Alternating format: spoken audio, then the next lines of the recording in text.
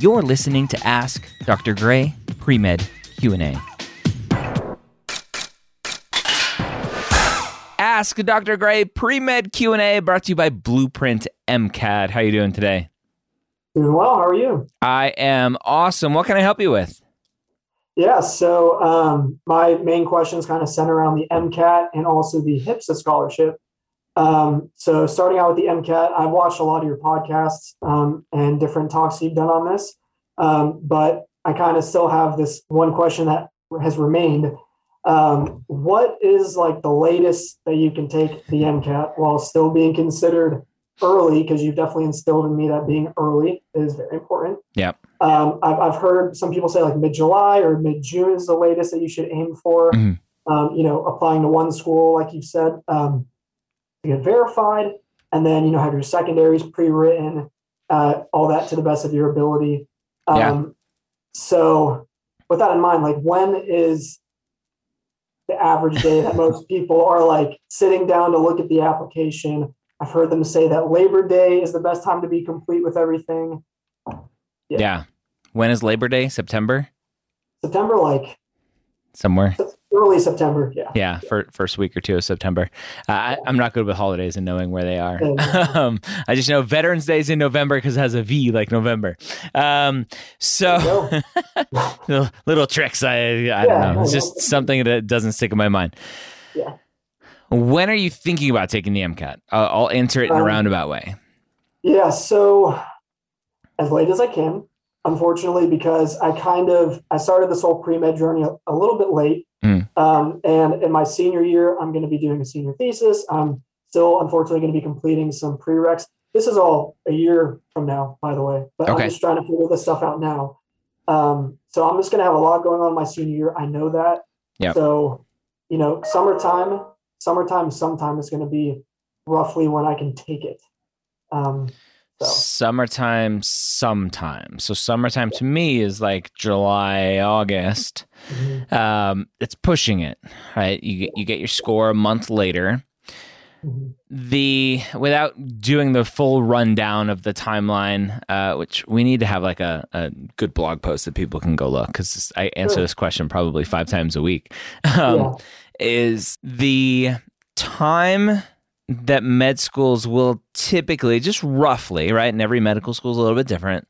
Roughly, when they're going to start digging into applications, if you're on Student Doctor Network or Reddit, you start to see people going, "Oh, I got my first interview invitation." That's right around the beginning of August. So if you think about the general timeline, you submit your applications at the end of May, mid-May, depending on the application service that you're using. You do your secondaries. Medical schools don't get applications or don't have access to them typically until kind of mid-June to late June. You turn your secondaries around. We're into kind of the first week or two of July. Mm-hmm. Letters of recommendations, committee letters, all of those start rolling in. And by the time med schools are like, okay, we have enough applications here, let's go take a look. We're done with the prior class. That's finalized. We took our week or two of vacation where we're actually taking a break or reworking our processes, whatever. It's about August, maybe a little bit later. So if you can get your MCAT in around then, that's great. Think of like August 1st as every day after August 1st that your MCAT score comes back is another day that your application is potentially delayed. If you can get your score back in before that August 1st date, your application isn't delayed, but the MCAT prep itself may hinder your ability to focus on the application. Yeah.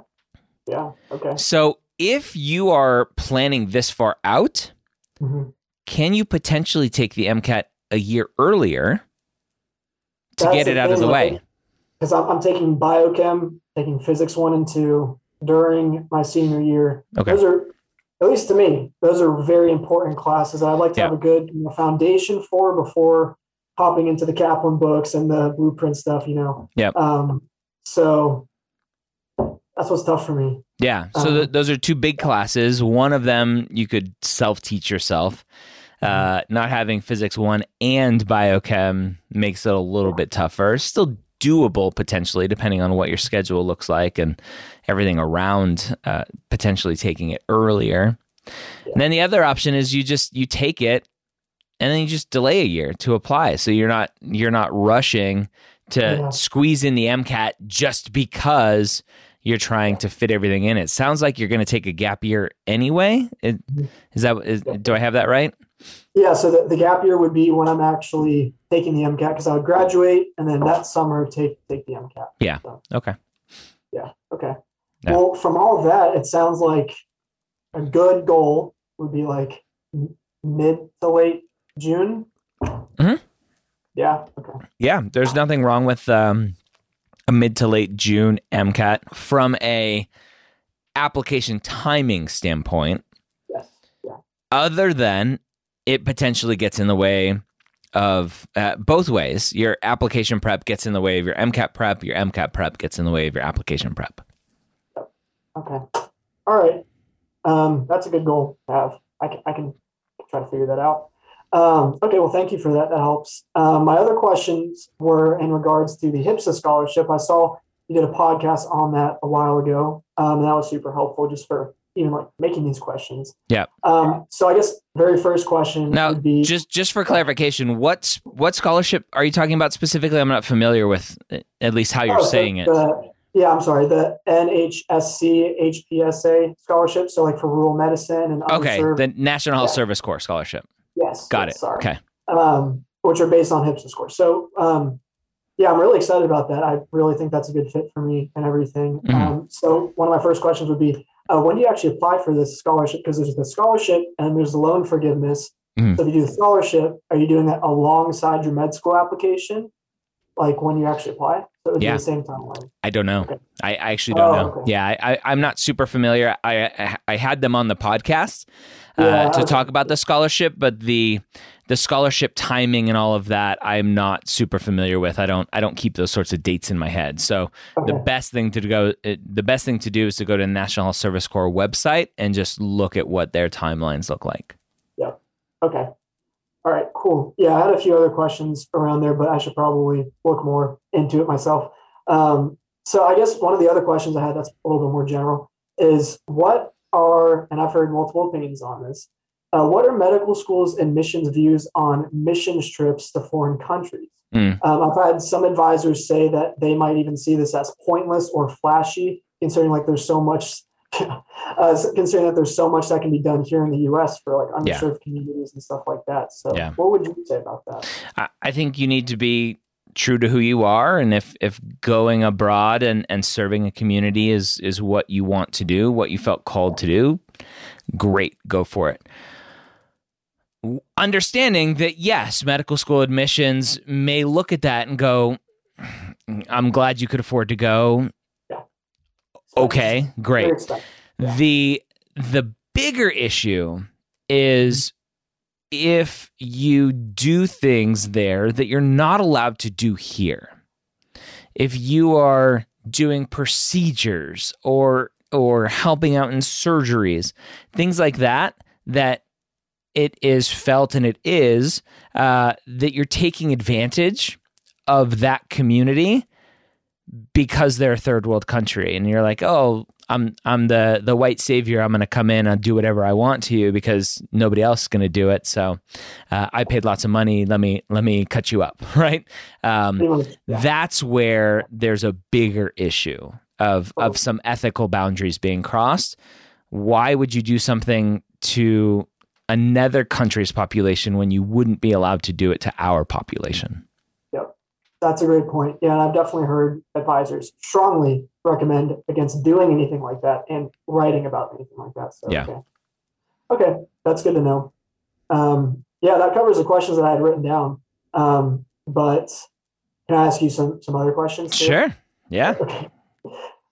So kind of random, but for the personal statement, year and a half away. I've already started doing it. Mm-hmm. But one of the things that's come up for me, and I've heard you say not to do this, So I'm following that advice, but I want to ask you directly as well. If you've had some, especially like firsthand clinical experience, like I was a nursing assistant at a psych hospital for about a year. Awesome experience. But I also saw some stuff while I was working there that just like really disturbed me, like some things that were going on from our own healthcare workers that I was just kind of hesitant about and confused about. And that has definitely affected the way that I view medicine and the way that I'm approaching medicine, and has instilled even more of a passion in a lot of ways to just have integrity and to try my best to like know the right things to do. Yep. I'm going to mess up. I know that. Yep. But how do you write about that stuff in a personal statement without admins committees looking like, oh, here's this pre-med that thinks he knows everything. When I don't. I acknowledge that fully. Yeah. Yeah. And that's a great question and great insight that you understand that there are some potential issues. I talk about it typically when that sort of stuff comes up in a personal statement or activity description. I basically leave a comment of like, this is the negative aspect of what you experienced. Let's use that experience, but focus on the positive. So instead of saying, oh, Johnny, the other medical assistant, abused or whatever, neglected, whatever, the patients, it's just focusing on that reflection, that reflective piece to what is your takeaway from that? How do you want to impact the world of medicine? Not necessarily only because of how you experienced bad behavior, but because of that and all of your other experiences. What is your kind of big picture thesis going to look like in terms of how you want to impact medicine? And I typically reserve that kind of language for a conclusion in a personal statement, and potentially some reflections in activity descriptions. Okay. Cool. That's a good answer. Okay. Okay. So yeah, my question is, so I've heard you in a lot of, and this is great. I really, really like that you do this. You always talk about how you should choose a medical school that's going to best fit you and your goals, and not just look at, U.S. News top 10 schools and decide where to go based on that. So what would you say are like the criteria that we should be looking at to like, hey, like this is the best fit for me. I should really try to shoot for this medical school, besides just, oh, they make a lot of money and are ranked high. Yeah. It's really just knowing who you are, thinking about your future. What does that look like? What type of practice potentially will you want to be in? Do you want to be in an academic practice, a community practice? What resources are available at each of the institutions that are going to support you and your mission? You talked about going abroad and doing a medical mission abroad. If you're interested in some sort of international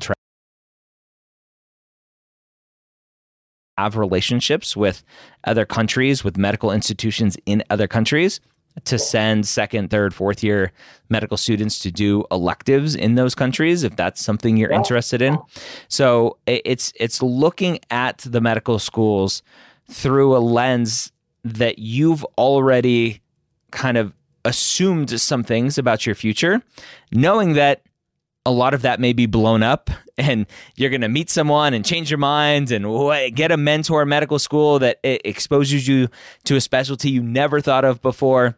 So you just have to do the best you can and not second guess, what if I was at that other school that I got into? It's just you do the best you can with the knowledge that you have today, knowing that you'll never know what would have happened if you went to the other school. So it's just a lot of research, a lot of just looking at websites, talking to as many people as you can. It's one of the better places to look at Student Doctor Network or Reddit, are the school-specific threads from the medical student side of things, not the pre-med side of things, but the medical student side of things, to see what the medical students at those schools are talking about, knowing that it's still anonymous and they may not actually be a medical student at that place, but you do the best you can. Okay, cool. I guess this will be my final question because I don't have any others. So you pointed out like we should be, and this is kind of how I created my medical school list, which I don't know yet, of course, but based off of like what you would plan to do in the future. So I've also heard from some advisors who are like, oh, in your personal statement, don't declare that you want to go into psychiatry or whatever else because you don't know anything. And, correct. You'll figure it out in medical school. Yep. But at the same time, like, would that kind of show some maturity to also be like, hey, I think I know what I want to do? No, it actually, in my mind, shows some immaturity. It shows some naivete that you're like, I'm going to be a psychiatrist. I'm like, you haven't even rotated through all the different specialties yet. Like, slow your roll. Yes, you have, and everyone's different. I came in with lots of ortho experience. You're going to have potentially lots of psych experience just based on the experiences that either you sought out because you were interested in them or the experiences that were just available to you, knowing that you needed to get clinical experience, and working at a psych hospital was one of the things that was available, the only thing that was available. So from an activity description standpoint, from an activity list standpoint, it's going to be pretty obvious where your potential interests lie because that's what you did. Right. And that's fine. But to go into a personal statement and change the answer or change the question from why do you want to be a doctor to what type of doctor do you want to be is not what is generally recommended. Do some people do it? Sure. But it's not recommended at all. Focus on why do you want to be a doctor, plain and simple. That's a really good answer. And I totally agree with that.